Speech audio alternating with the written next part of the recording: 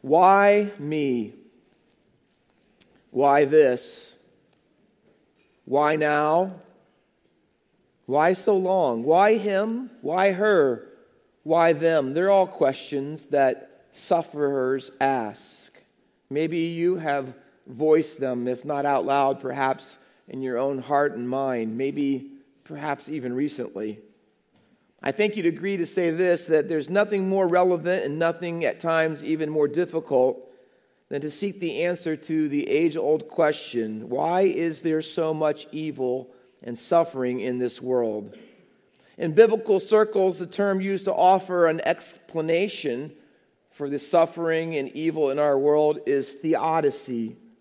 It's really just the study of how God can allow so much suffering and evil in our world and still be God. I think it's a question really that everyone has thought about, in fact, is thinking about because of all that's taking place in recent months in our world. The war between Russia and Ukraine and the conflict between Israel and Hamas in the Middle East. But you know what? That's over there, isn't it? But what about right here? An author I read said it's the deadly disease, the deadly D's that cause us problems. Disease, death, disaster, destruction. And perhaps there are people all over, even in America, that are impacted by these every single day. All you have to do is just turn on the news and there's another mass shooting, another hate crime, another bizarre murder that gets a national attention on television. And on top of all of this, so many other things that we can't control either. Flooding, extreme heat, forest fires, hurricanes, earthquakes, ad infinitum, isn't it? But as difficult and tragic as all of that is, for most of us, it always seems that those things are at arm's length. It seems that it's someone else who suffers tragically like that. And it's one thing, isn't it? It's one thing to feel the pain of someone that the only way that you know them is because they've been on TV or on the news and you know their name because they've been reported on. But it's quite another thing when it comes to your own front door. See, it's on a whole nother level when the cancer diagnosis is yours, or your spouse, or a close friend. When the knock at the door late at night is the police, and it's not on your neighbors or someone in Trenton or somewhere else, it's yours. It's your knock, and it's the police who have come to give you the bad news that you never thought you'd have to endure. It's when the tears won't stop and your face is always moist with them running down your face because you've been recently to the grave of the person that you love the most in life and no longer are they there, and the tears, they don't seem to stop. See, it's in those times when the questions of theodicy are not just abstract, they become intensely personal. And I think you know it's portrayed all over the place in movies like God is Not Dead, when the atheist professor abandons his belief in God because God did not answer his prayers as a 12-year-old boy and his mother died of cancer. And in doing so, he turned his back on God. It's visualized by empty pews in churches, perhaps like ours, of people who once sat there but no longer because one of the deadly D's struck home in their lives. It's experienced by numerous marriages that did not survive the anguish and despair of losing a baby or a child. See, Job is a book about when suffering becomes personal. It's a book about real life theodicy. It's a book about real life problems and suffering, and it's not confined to the pages of a book somewhere on a shelf. It's not confined to the debates of a theology class that's abstract at times. It's a book that asks us all the question that I want you to respond to this morning is, how will you respond to suffering and evil when, not if, but when it comes in your life? See, there are a lot of views, and if you There are myriads of books on the subject, and the approaches can be at times in depth and at least tedious at some ways. But I'd like to take the time this morning and simplify them all down to just two basic views of people and how they respond to suffering and evil in our culture. And then I want to give you the Christian view. Number one, probably the most popular, or at least right at the top, has to be this: hate God. Sometimes it's called fatalism. It is basically the view that holds this, that God is the author of everything, including evil, and evil is just part of God, and because of that, sin is inevitable, and there is no solution for it. Therefore, our response should be this: be stoic. Keep a stiff upper lip, as my grandfather used to say. Resign yourself to it, accept it, and sometimes in harsh tones, they would say, get over it. Flip side of fatalism is humanism. Humanism says God, on the other hand, in contrast, has nothing to do with it. See, there is no God, therefore, evil and suffering is random. Other people, like Rabbi Harold Kushner, wrote a book a few decades ago, Why Do Bad Things Happen to Good People? It was a bestseller.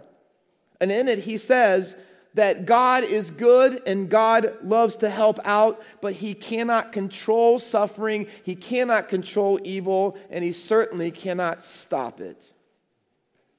So that approach is not the Stoic approach, but the panic approach. It means I avoid it at all costs. It makes my life meaningless. And if it gets bad enough, people advise you to kill yourself. Because life is meaningless and suffering therefore is meaningless, because there really is no plan for your life. Hate God. That's a very prominent one in our culture, especially with the rise of atheism. The other one, on the other hand, is hate yourself. That's kind of the moralist view, and the moralist view is very common, and even some believers have taken and adopted some of it into their lives. The approach says this: God lets evil people suffer evil, and He keeps good people from it. God lets the evil path, and really is for those who deserve it, and for those of us who don't, He keeps it from them. Therefore, when things go wrong, here's what you should say: it's my fault. See, I've done something wrong, and therefore I should just beat myself up. You know why? Because God doesn't allow really bad suffering and evil to people who do good. I would tell you this morning that both of those are smashed by the response in life of Job. He responds to suffering in his own life because it's personal, and you know his story most likely. And he responds not by hating God, but by holding on to God. He doesn't respond by hating himself, but rather humbling himself. And so, in order for us, I believe, as we look at the life of Job this morning for the few minutes we have together, to respond to suffering, evil in a biblical way, in a God-honoring way, we have to do two things. We have to keep holding on to God and keep humbling ourselves. So I want to unpack them one at a time and look at these two responses. And all along, ask yourself the question, which response is yours? Chapter 23, verses 1 through 12. We're going to take that in a moment, look at it in just a minute, but I want to pedal backwards just a little bit and give you some context, because you have to know how we got to chapter 23. If you know the story of Job, it's very classic, it's famous. In chapter 1, he starts off so well.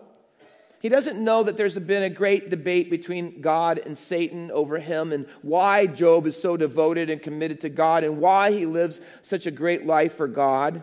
And the debate is this: God says it's because He loves him, and Satan says, no, it's not. He doesn't really love you. He loves the things that you give him. And the debate is, will Job love God gratis? Will he love Him for nothing? Or does he only love Him to the point that God keeps him from suffering and evil and gives him really, really good things? In chapter 1, you'll note that the 3 Ds out of the 4 the deadly D's come into Job's life. He experiences death, disaster, and destruction. And then, though all of that takes place to him in rapid succession, one after another, it says in verse 22 of chapter 1, and all of this encompasses a lot of evil and suffering. A lot. More than you and I will probably experience in at least more than one lifetime. It says, in all of this, Job did not sin or charge God with wrong. And if you're keeping score, you would say Job 1, Satan 0. Chapter 2 is not much difference. The fourth deadly D comes in, and Job has some sort of disease or sickness. And his wife gives him in chapter 2 wonderful advice, hardly. Curse God and die. That's our first approach, isn't it? Hate God. Curse God and die. Here's what he says. Job's wife says this, just hate God. Really. If he's in control of things and he's not doing anything to alleviate your problems, just hate him and die. It's gotten so bad, Job, just kill yourself.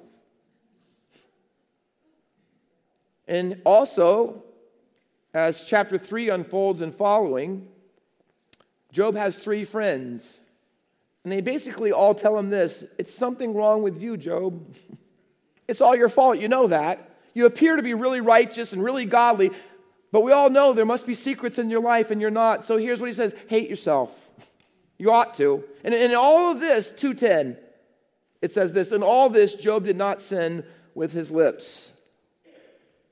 Job 2, Satan 0. But there's a lot of space between chapter 2 and chapter 23 in Job's life. He starts off so well, but can I tell you this? When you're suffering and it's as severe as his, it's very difficult to maintain. Chapter 23 comes, and time has passed, and God has not changed Job's circumstances. You ever been there? Chronic problems, pain that doesn't go away, that you don't find the solution for, there's no relief from it. See, no offer from God with any answers to the questions that he might be beginning to have. And the chapter begins with Job answering one of his friends, Eliphaz, who has basically told Job it's all his fault.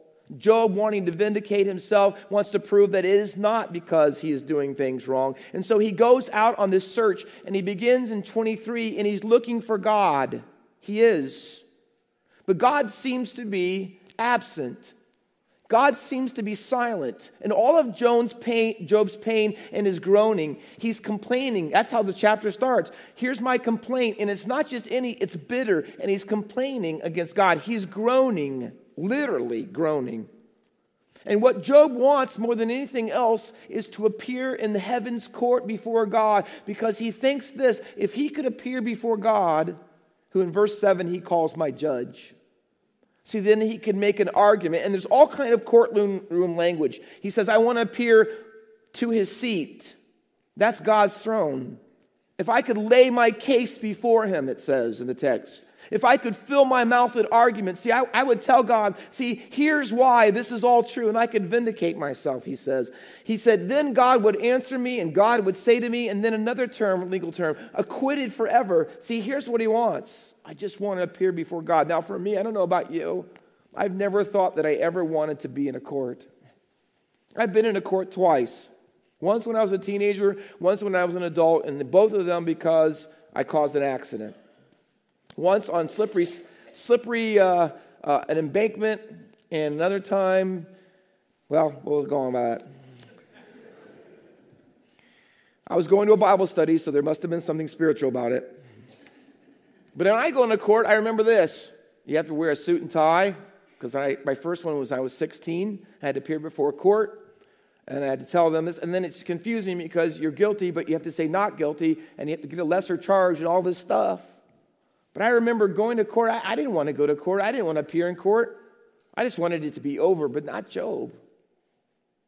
Now, see, Job, he wants to be vindicated before God. And he says, I want God to be God. I want you to sit on your throne. I want you to be the judge of me. And I want you to know that I can vindicate myself. But here's what I notice, is that Job he isn't trying to vindicate God. He's not trying to put God on trial. No matter what has happened to him, he wants to appear before God, but he's not trying to say, God, you have to prove to me anything. You see, today it's different, isn't it? When people talk about suffering and evil in their life, see, modern people, they want to reverse the roles.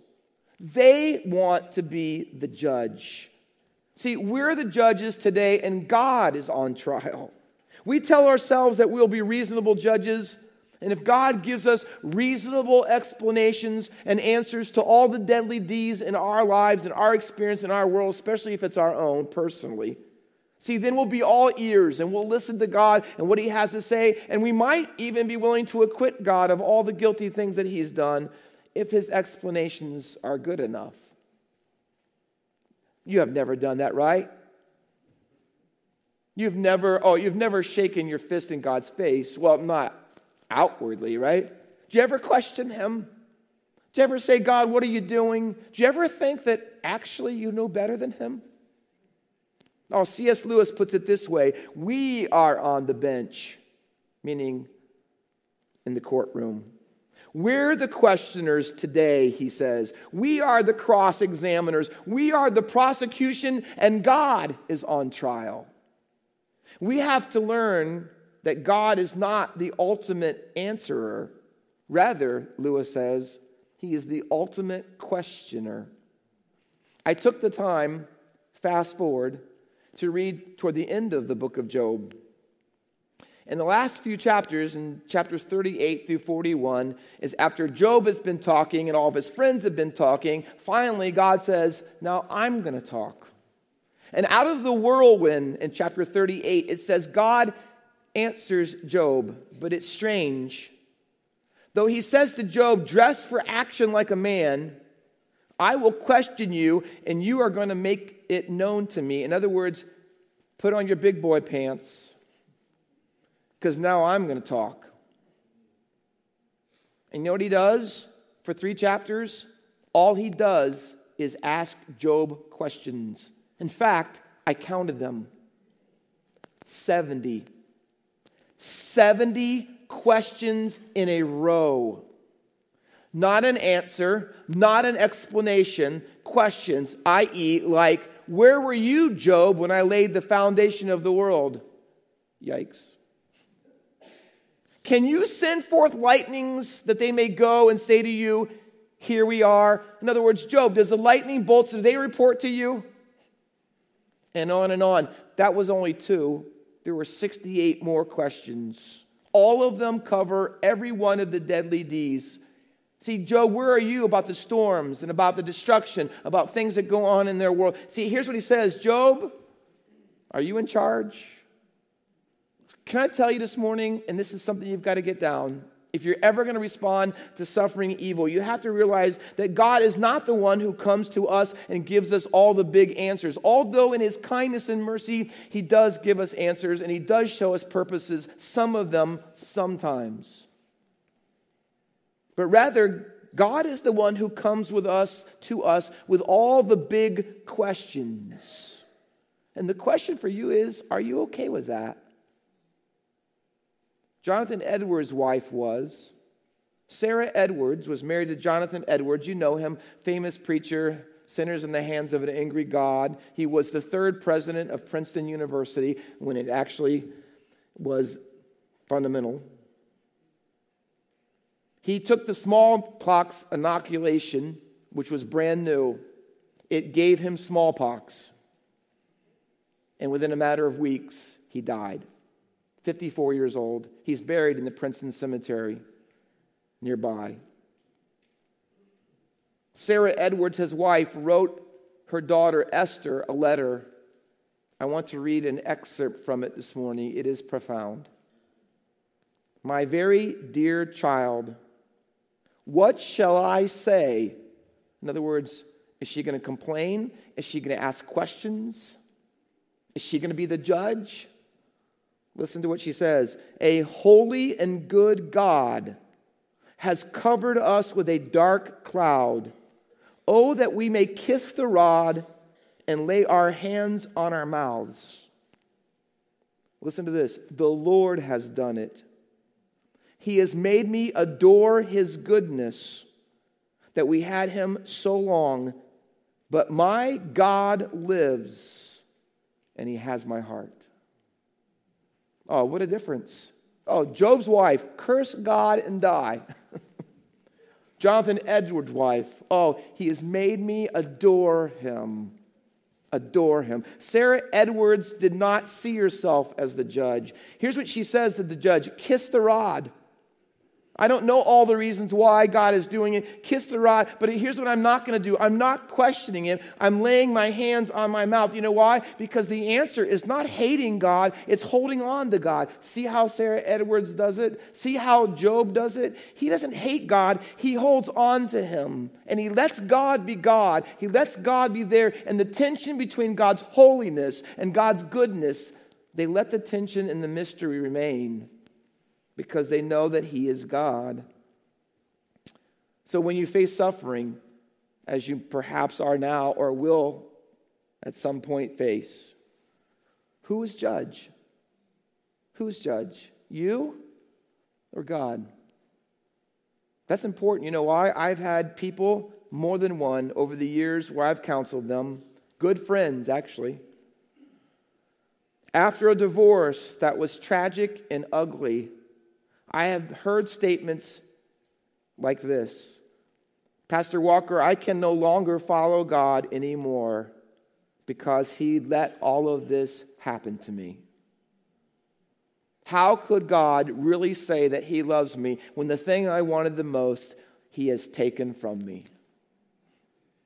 Divorces, when your children don't turn out, and you pray and you cry, and you pray and you cry, and nothing changes. The circumstances are still the same.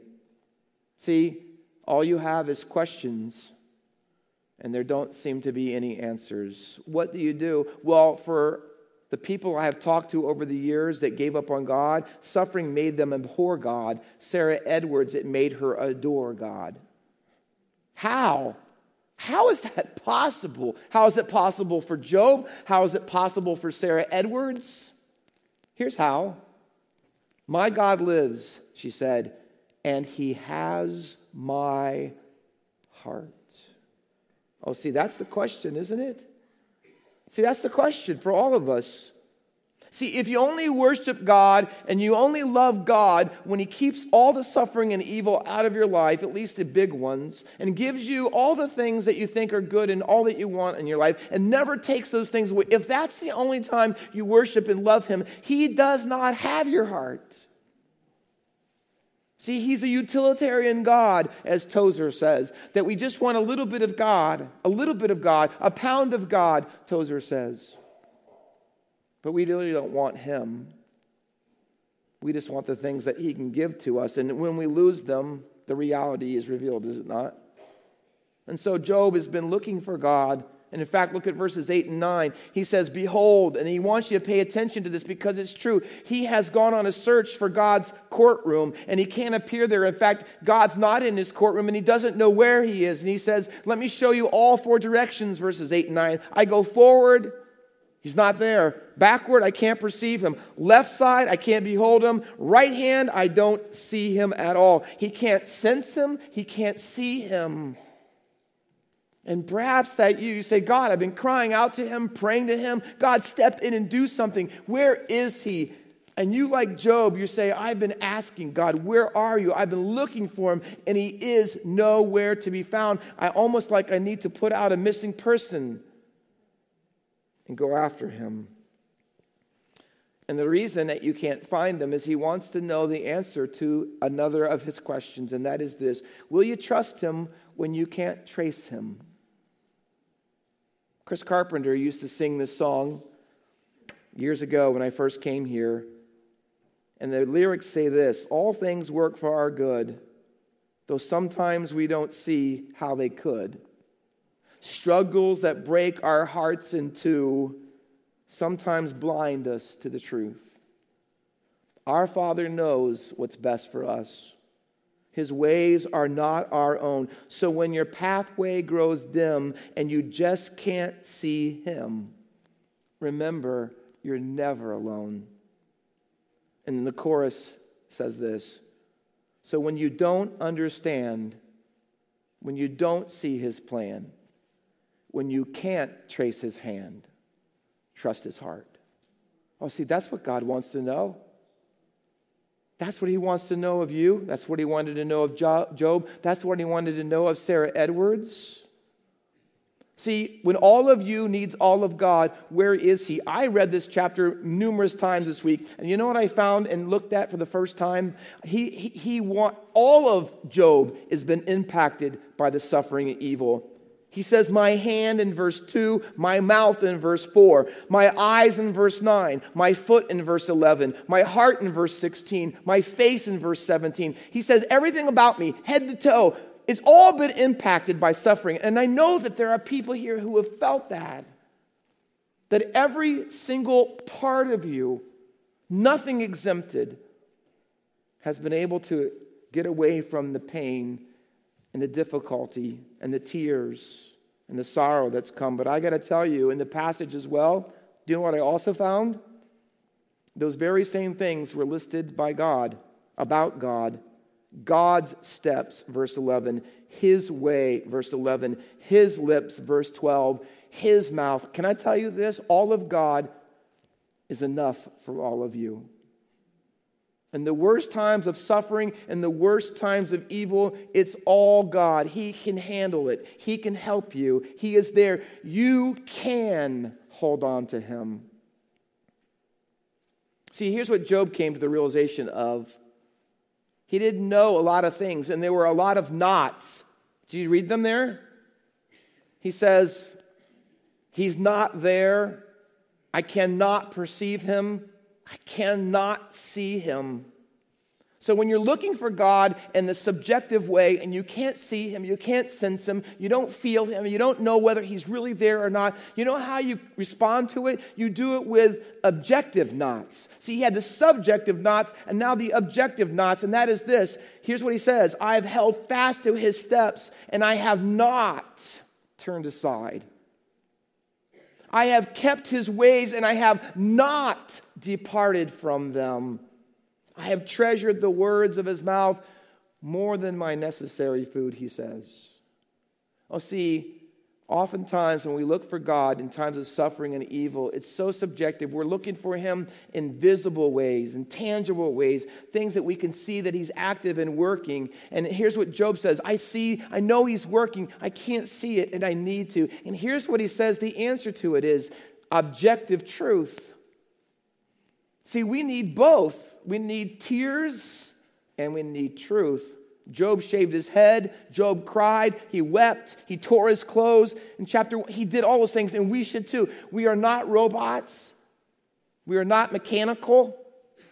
And God expects us to cry and sorrow and grieve, and it'll be tough to get over. But can I tell you that? It cannot just be the subjective parts when we face suffering and evil. There has to be objective truth. And here's what he says, I hold on to you, God, because I hold on to your word. See? God, I have kept your steps. And it's not just that we do the right things and we go through the motions on the outside because I've held your steps, I've kept your way. God, I'm doing what you said. He says, I know, but I want more than that. He says, and Job says, and I get it. Here's why. I've treasured. You see that? That's an inside word. I don't want you to just go through the motions. I don't want you just to show up at church and say God is good, and inside, I'm not sure that you really believe it. No, he says, I want you to treasure it. I want my objective truth that speaks to your suffering in your life. I want you to treasure it. It's the same word used in Psalm 119. Your word have I treasured in my heart that I might not sin against God. See, you cannot fight sin unless your words get off the page and into your heart where you value them and believe them more than the lies of sin. And here's what God says. I want to know, in your suffering, will you trust me by treasuring me? By believing what my word says about suffering and evil instead of all the approaches and the false philosophies of our world. Will you believe it like that? Will you treasure it? Will you treasure what I say even more than if your bills don't get paid? Will you treasure my word more than whether your marriage turns out the way you thought it would or not? Will you still treasure what I say and obey what I say if the cancer never gets healed? I'll see, that's what we need. It's not hating God that we need. It's holding on to Him. Holding on to His words in our lives. But that's the second one, is this. He doesn't hate Himself. He humbles Himself. And if you look at verses 13 through 17, you'll note these things. That it's basically a brief systematic theology. Because in it says in verse 13, he starts off with this characteristic and attribute. He's immutable. Look what it says. He is unchangeable. And then it says that God is sovereign because He does whatever He desires to do. In other words, you can't question God ultimately. You know why? Because He's sovereign. He's in control, which, by the way, means all of your suffering and all of your sinfulness is limited only by Him and controlled only by Him. He is not out of control. And it's not that God cannot help, as the humanistic view says. Oh no, He's in control and He's sovereign. As Sarah Edwards would say, the Lord has done it. Verse 14, Job says, God is good because He will complete what He has appointed for me. He's going to complete it all. There may be more suffering, but God is going to see it to its end and accomplish what's best. Oh, there's so many more. He's omniscient in verse 14. He's omnipotent, the almighty God in verse 16. And in verse 15, He is immanent because even though Job's terrified at God because of how holy He is, he knows that God's presence is there. See, that's what God wants from us. He wants us to see how awesome and great and powerful and wise and mighty He is. Why? So that in our suffering, we won't get arrogant and proud and put God in the dock, and we won't have God on trial, and yet still that we will do this. We will humble ourselves to realize who He is and where He is and who we are. Viktor Frankl was a Jewish psychiatrist who survived the death camps of World War II. And in his book, Man's Search for Meaning, he said this: the men and women who survived were the men and women who stopped asking, what is the meaning of life? And began to realize that life was actually asking them, what is the meaning of you? Viktor Frankl was not even a believer. He didn't believe in a personal God whatsoever. But he did say this, that those people began to realize that what made life meaningful or meaningless was not life itself, but the way that you lived it. Can I tell you this? In part, he's right. See, the real question that we need to ask ourselves is not how bad life is, but what is the meaning of you? What is your purpose? Do you really have a theology of God? Do you really hold on to His Word? See, are you holding or are you hating? Are you hating or are you humbling yourself? See, what's the meaning of you? Because that's exactly what suffering brings out. Ultimately, though, as Christians, can I tell you our view? Our view believes this.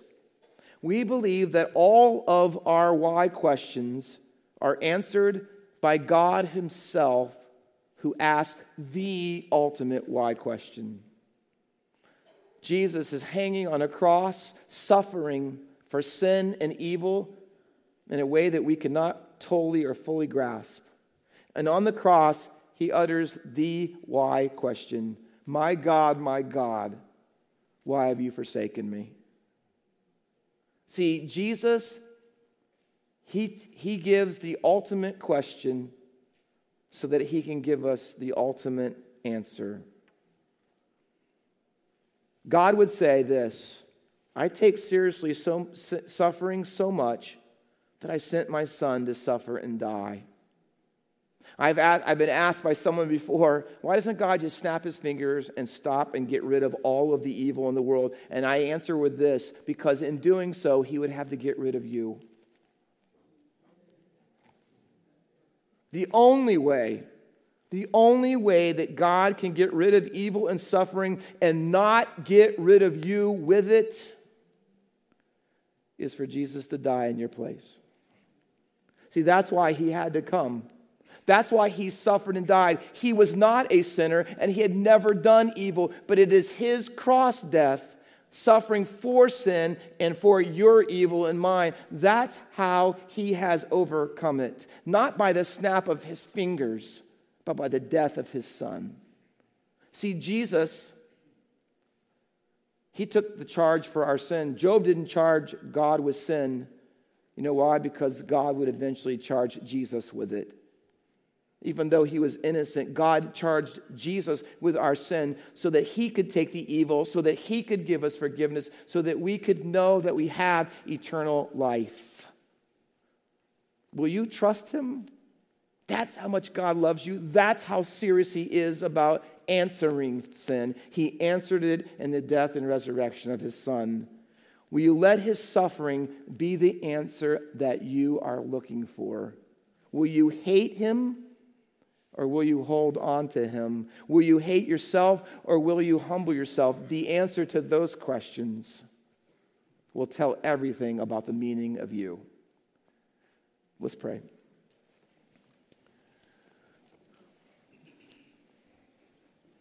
With every head bowed and every eye closed and no one looking around,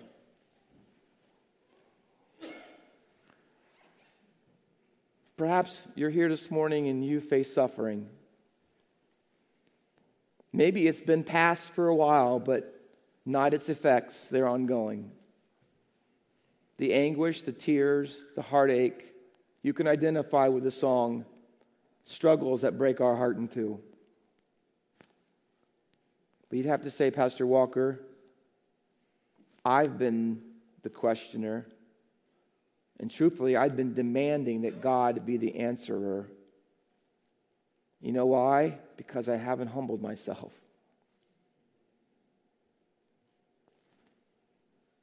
I need to let God be God. He's the judge, not me. I need to do that in my life. Maybe you're a Christian here this morning,